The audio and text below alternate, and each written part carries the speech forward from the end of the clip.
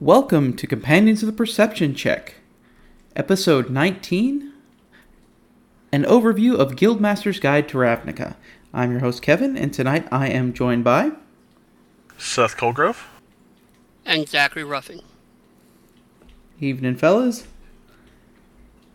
Good evening. So, let's kick this out. I know that Ravnica was one of the big magic worlds, and there was a lot of there was a lot of people clamoring to get one of the worlds out. I remember soon after 5th edition was launched, there was an unofficial guide to one of the magic worlds, and I don't believe it was Ravnica. I think it was one of the other. They did several of the other. They've actually done several, but Ravnica was the one they set on. It was really interesting leading up to this because they were doing a lot of Unearthed Arcana articles, but they really faked you out. Like the new subclasses were buried in things that didn't seem to directly go to it, and then when they previewed the Minotaur and the Centaur, they skinned it as Greco-Roman monsters. So when they announced Ravnica, I was completely surprised. Well, based on their announcements, what were you thinking they were going to announce? Well, one, they used to have mythological setting campaign books in 3rd edition and earlier. Like, you would have one that would be very specifically how to make, for example, a Greco-Roman setting. Mm-hmm. Or how to make an East Asian or Japanese setting. I thought they were going to do a mythology book. And I was expecting Circle of Spores or something to come out in Xanathars, not in Ravnica. Not be an extension of, like, basically a Magic the Gathering tie-in. Although I must say I'm pleased because I used to play Magic when I could see better, and the Ravnica world was probably my favorite. I've played some Magic, but never really got into the mythos of it. I believe in magic. And if I could get the rights to it, I would get "Do You Believe in Magic?" Just to put it right after that comment. We could cover it quickly.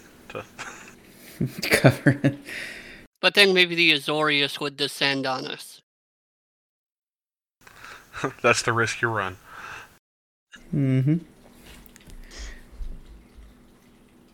Alright, well... I mean, all I've really gotten out of Ravnica is from the source book, and from what they've discussed on other podcasts such as Dragon Talk.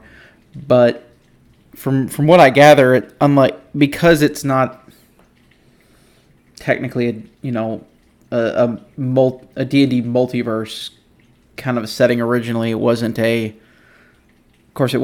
conceived that way, and right, and as essentially they call it a plane-sized city, but I think in the story it's more of a planet-sized city.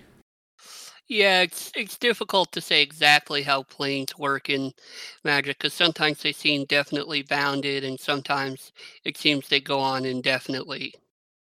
So maybe the ones that go on indefinitely are like those puzzles in the original Legend of Zelda where you had to do it in a certain order, otherwise you just keep going forever. In the same room, yeah. Yeah. Or maybe it's like the movie Pleasantville, like if you go past Maple Street far enough, you'll just get to Maple Street again.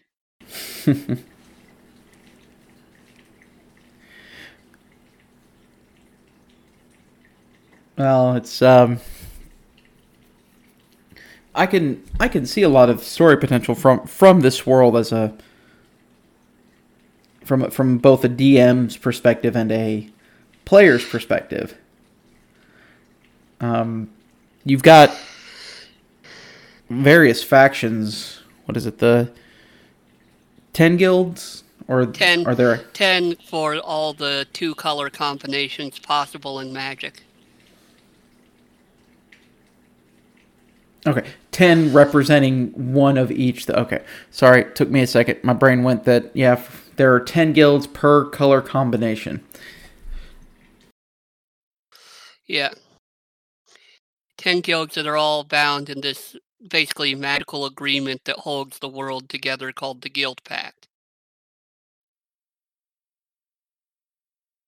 What probably makes this better than a lot of other Magic worlds for a D&D world is it has a lot more organization, and although a lot of the worlds in Magic have more exposure, this one is probably had the most definitive lore already down on it, like in terms of what you know about it from the cards alone. So they put a lot, I guess, more effort into the card text. Card text, and also because you had 10 different factions, a lot of times you would even get a different feel for the different guilds because they would all, for example, have a version of the same card. Like in the original 3 Ravnica ones, every single um every single faction had an artifact card that was their signet ring. Mm-hmm. And then each of them had exactly one legendary creature that was sort of the secondary fighter, and then had their leader.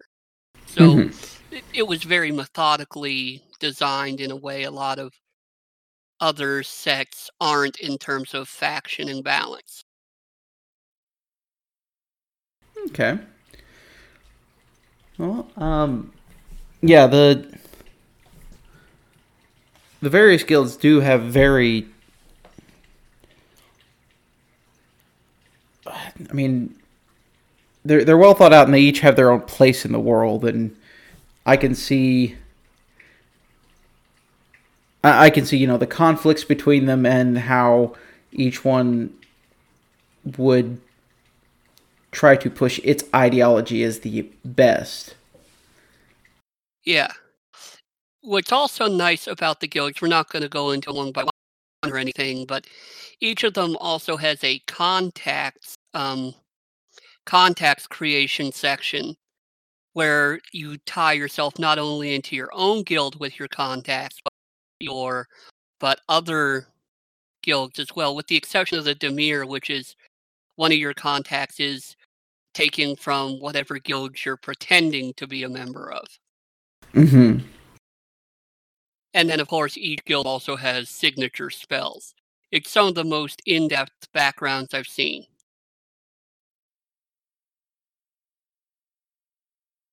Yeah, I did enjoy looking over that. There's a lot more that I've just kind of skimmed over, but it's very for a source. I mean, understandably, it's a source book, but even then, it's very lore rich. Yeah. Although I can see that with essentially converting it to a new world for D&D requires a lot more.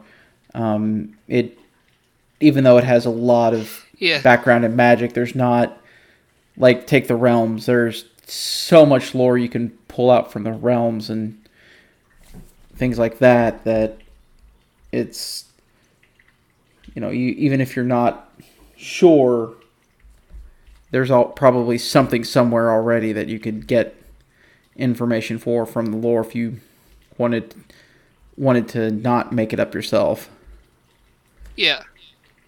It's very lore heavy, and I also like another thing they did to help you with the guilds. They actually took all the subclasses from the Player's Handbook and Xanathar's, though not Sword Coast Adventurer's Guide, and actually said, if you're this kind of subclass, you probably fit most effectively into, by flavor into this guild. Mm-hmm. And what's hilarious is I'm trying to find that page, and I had just gotten to it a little bit earlier, and I have no idea where on exactly what page it goes into.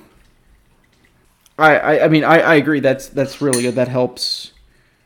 That really helps getting the right flavor.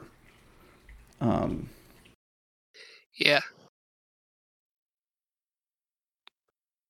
You have anything to weigh in on, Seth?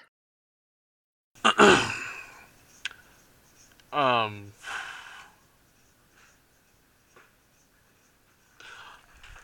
was trying to find what Kevin was talking about, the list of how to fit other races into guilds. I mean, it's an incredibly interesting setting. I have very little, bordering on no experience with magic, but all of it just it's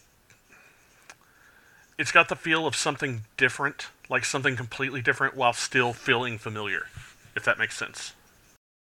Yeah, I get it.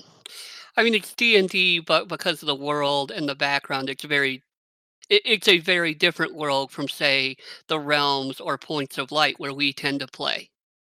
Right. I think because of that, it's like Seth said, there's a different feel to it, and that I think it gives you a little bit of both. You get kind of like the background and the lore of the realms, but when you start digging in, there's still a lot of unexplored space to go into. Yeah, it's the size of a plane and it's a full city, but there's still all these huge nooks and crannies you could go into as a party to find anything that are, for the most part, unexplored. Well, and also with the guilds, I personally find that it adds a lot of, for lack of a better term, political intrigue and all the different making deals and bartering agreements, things that occasionally aren't the main process of a normal D&D world, but it's part of this world. It's something that has to be there in this world. Mm-hmm. Yeah. That does kind of remind me of Eberron as well, even though there was no, the great, I guess, war or whatever was 10,000 years ago or more when the Guild Pact was signed. There's still a cloak and dagger segment to it. There's no real, you can't really have any overt war going on. Yeah, kind of like in 4th edition D&D Eberron book. It said, the last war is over, ellipsis. Sort of. And I do like they've introduced a lot of the card races into as playable races. Yeah, and for those of you who have the Volo's Guide to Monsters, just letting you know, Viashino are said to be exactly the same thing as lizard folk. Hooray. Well, good news for us. That means we have our favorite cannon fodder if we play in Ravnica. So we're serving genocide again? Yeah. Come on! One of them is a tribe of Viashino who ambush people. We're doing a favor. That are part of the Gruul clans. Which reminds me, I need to have you guys show up to a swamp, so there are lizard folk there in my game.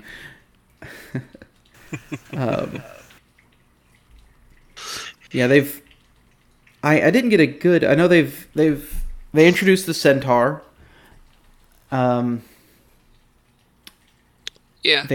They added the goblin, but I didn't do a comparison. Zach, do you know if they made any changes to the goblin between this and Volo's? Mechanically they're the same, but their culture is different in Ravnica, as is their alignment. Like, these goblins are almost universally of chaotic alignment. But other than that, they're very similar. Okay. All right. I just wanted to... The centaur is different than the monster centaur from the monster manual. Is one, it's medium, and two, it's fey rather than monstrosity. What's interesting about that also is it's the first playable creature that's not a humanoid. Makes it difficult going upstairs as well. I'm sure there are a lot of dexterity checks on that. I mean, I can't speak specifically for horses, but I've raised cattle and sheep my whole life, and they handle stairs just fine. I think that's a myth.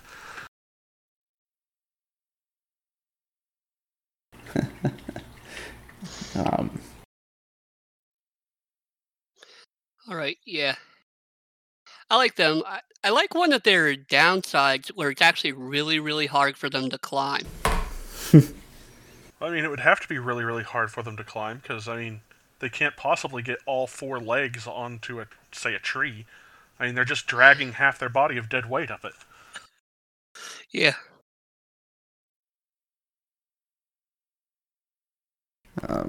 Yeah, they... Well, we've got the horse people there, and then we also have Minotaur as a playable race. Yeah. This was played around with first in the Nautical Adventures Unearthed Arcana, and then where they were basically made as the Crinian Minotaurs. And then they were again revised in the Greco-Roman races Unearthed Arcana, and then we got these. These are very different from the Minotaurs of the monster manual. They're not demonic. They're smaller. They actually tend towards lawful alignment, which actually puts them more in line with the Minotaur playable race of 4th edition.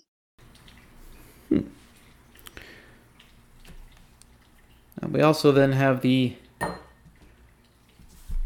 Vedalken. It sounds like something they scream in Street Fighter. Vedalken! They also scream, "Sure you can!" Right, that too. This one, very new to me. Even reading over it, I'm still not sure their place. They're kind of the Vulcans of the Magic the Gathering worlds that they're part of. And they're semi-aquatic, but they're kind of Vulcans. Is this one of those they just changed just enough not to get sued? No, I think their appearance is pretty unique, but in terms of personality, they're very focused on logic and methodical study, and not really. They have emotions, but they basically don't let them show. So they try to approach everything with cold logic. Mm-hmm. And maybe they're like the Vulcans, except Vedalken don't have ears.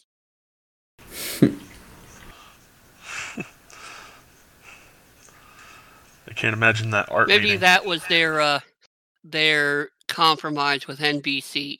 The NBC lawyers came in with some knives and Snip the ears, yeah, rounded They them off.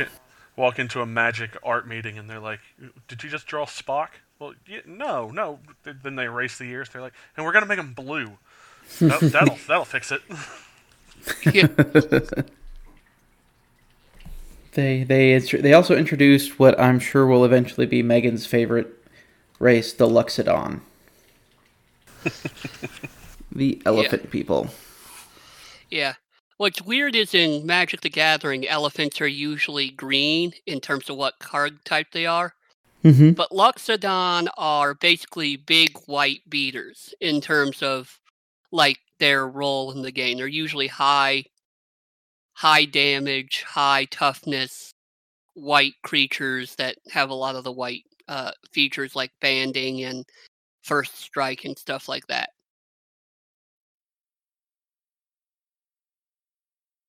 I love all the stuff you can do with the trunk. Never leave home without it. Well, I would have been. I would have thought it would be much better if they had given the Luxodons like extra dexterity. That would. I would have just loved that. A super stealthy Luxodon rogue, which I'm sure Megan will make. Yeah, stabby with a like just trunk out from behind the whole corner holding a dagger. I know you can't technically do that, but we're gonna say that happens. I think my favorite thing about the Luxodon is you look at them like the visual aspects and the a lot of their stat blocks and they look like they're just purely going to be a meat bag that's going to take a lot of punishment and dish it out. But when you read some of the background stuff, it makes it seem like they are generally leaning more towards the magical arts, for lack of a better term. In Magic the Gathering, I mean, you have a few like you have a lot of like Luxodon knights and soldiers, but then you also have you have a lot that are like the creature type, like wizard and cleric as well, especially cleric. Which is hilarious in D&D because clerics can be in the background kind of assisting the party, or it can be a beater up front. Yeah. So I would love to see a Luxodon cleric come barging through, out of my way. I'm a cleric, and then start wailing on some lizard folk. Yeah. And finally, the Simic hybrids. I know you were excited about these, Zach.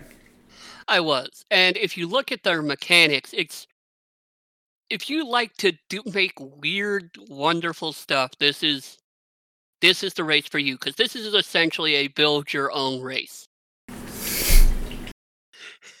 Because it's like, here, take 2 features available here, and then you get another a few levels from now. You can do all sorts of weird stuff. You can be a glider, you can spit acid, you can just all sorts of... You can have these crazy claw hands. Yeah. What'd you say, Seth? You can have crazy claw hands. Yeah. Because that's not a terrifying image. Can you have crazy claw feet?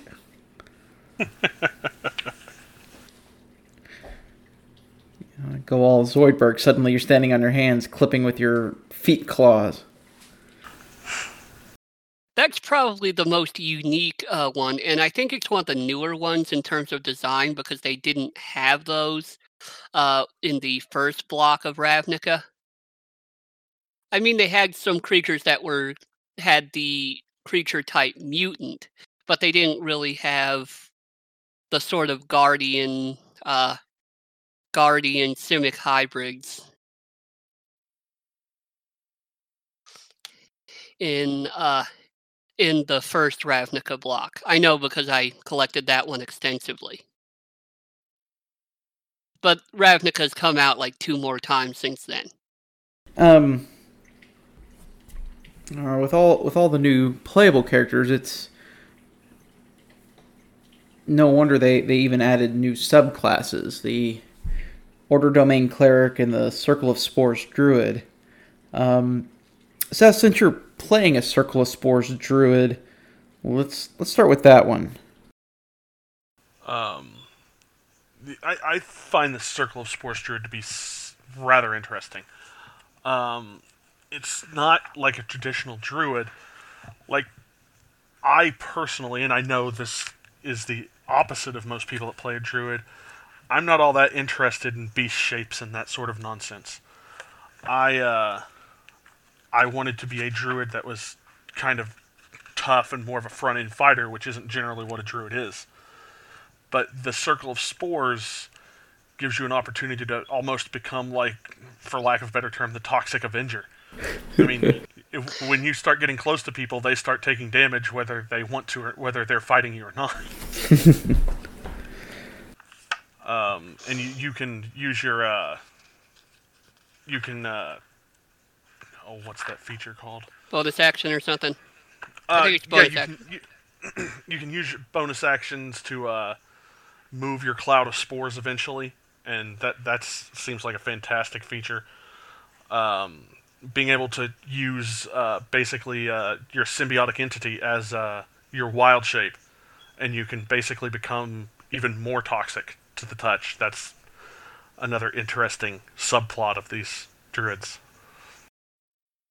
Yeah, it was largely added to this to go with the Golgari, who are not your average druids. I mean, you normally think of druids, living out in the woods or something, or even in Ravnica, maybe like the park, or something. Like the Selesnya live in the city tree, and then they live in like parks and stuff around the city. No, the Golgari, even though they're a druidic group for the most part, they live in like the sewers. Right, because what's a more natural circumstance than the sewer? This feels like, what was that, second edition, the Urban Druid? That's just another name for a fighter. And I didn't get a good look at the Order Domain Cleric. It seems should be more on the evil scale. It's not something you would generally. It would be hard to reconcile to a good aligned character. What it largely is in terms of mechanics, it's a lot of. It's very enchantment heavy. Enchantments and charms. You can do things like charm like an entire crowd of people. In this world, it's mostly meant for like the priests of the Orshov Syndicate, which is sort of a cross between church, bank, and organized crime. Just like in the real world. And then you have a little bit like for emergency situations in sort of lawful neutral groups like the Azorius Senate. But it's a lot about group enchantments, making your enchantments harder to do, avoid, or shake off. That sort of thing. And what I do like about the Order domain in it, and they do this in other books too, even if they're campaign specific, they often tell you what gods in common D&D worlds you would use a cleric of this domain, like what gods it applies to. Like usually they give you Greek, Norse, Greyhawk, Eberron, and Forgotten Realms deities, and they do that with the Order domain too. I would say that. What? Sorry. Just glancing over the Order domain, they seem to have a very high opinion of themselves. I would think if Varys were to multi-class, he might go Order domain. But you see, maybe. You're right. that high an opinion of himself. Okay. Now, some of the problems you might have with Ravnica is integrating Ravnica monsters into your own campaign and integrating manual monsters into the campaign. Although I think from a mechanics point of view, it's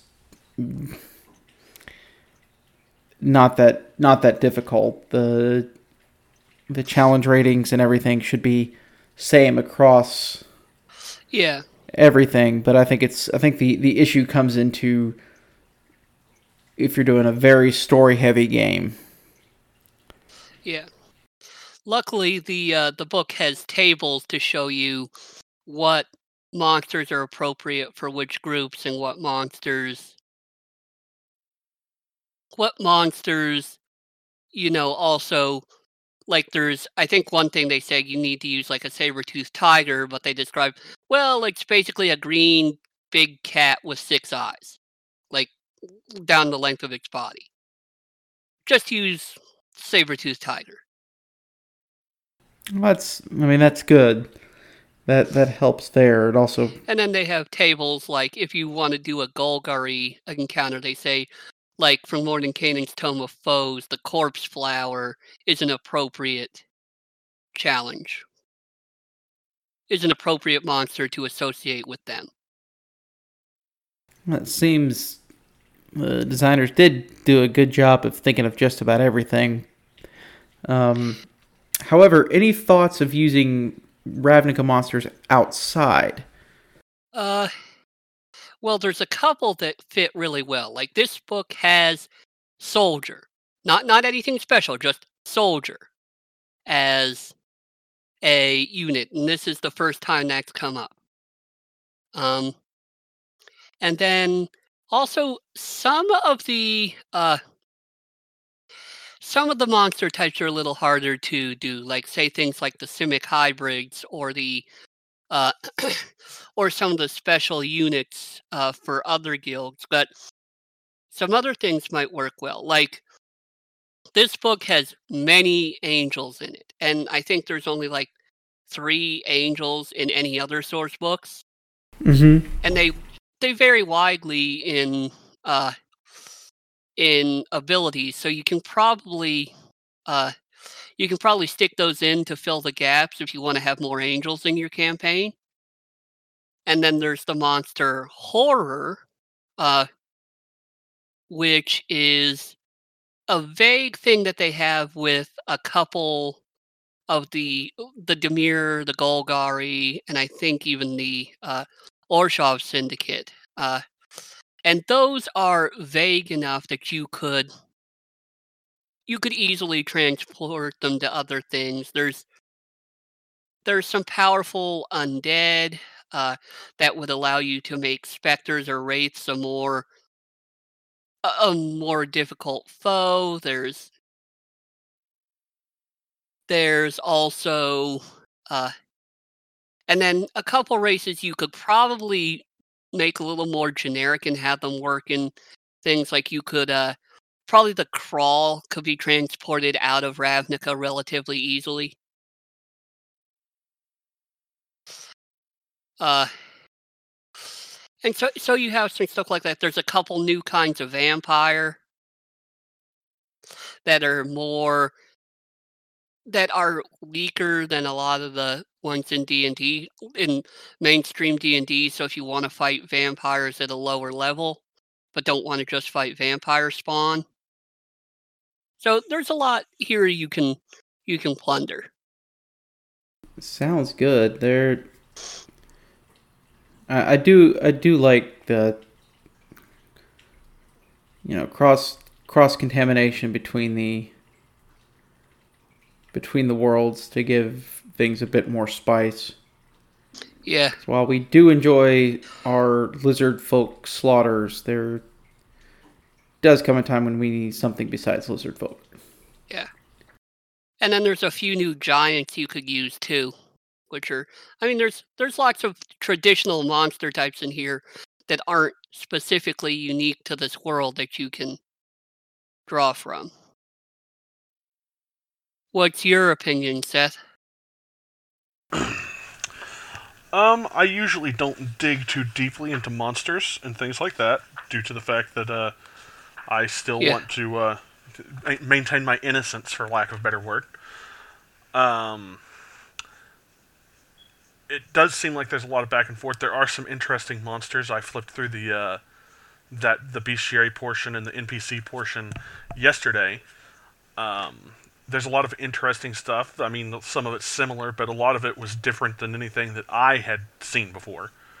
So Yeah. I think there's a lot that you could work with.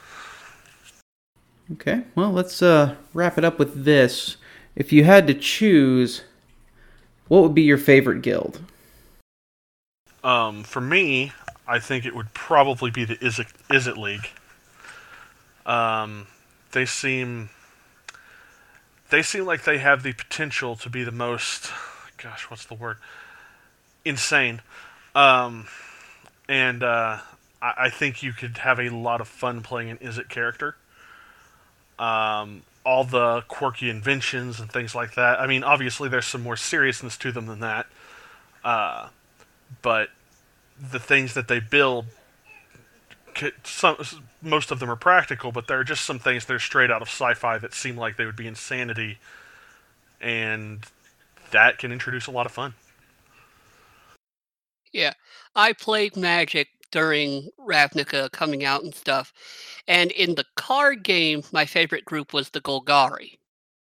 And they're still up there, but I mean, because I wasn't very good with blue, I didn't Dimir very much. But in terms of all the intrigue going on with the Dimir and all the sort of lying and deception you would have to do to play a Dimir character, especially in a mixed party, um, I'd say the Dimir would be the most fun to play. How's Dimir?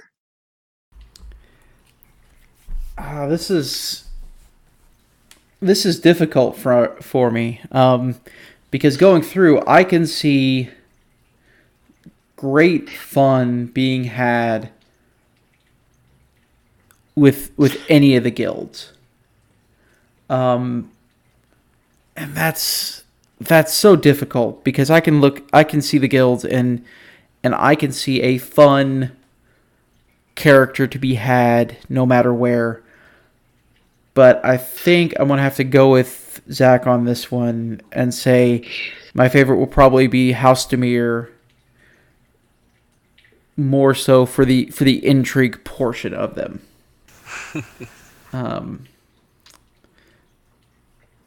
And I really do think that any of them would be great for just a player character to involve something around it. They're all fantastic on that, but yeah, I'm gonna have to go with House Demir just for the intrigue portion. I will have to say, just going on, any of these would be great. I'd have to say probably my second favorite might actually be the Boros Legion, and they're kind of as like even mechanically in Magic and in this world, they're kind of as far from the Dimir as you can possibly be. And I still think it'd be really fun to be one of them too.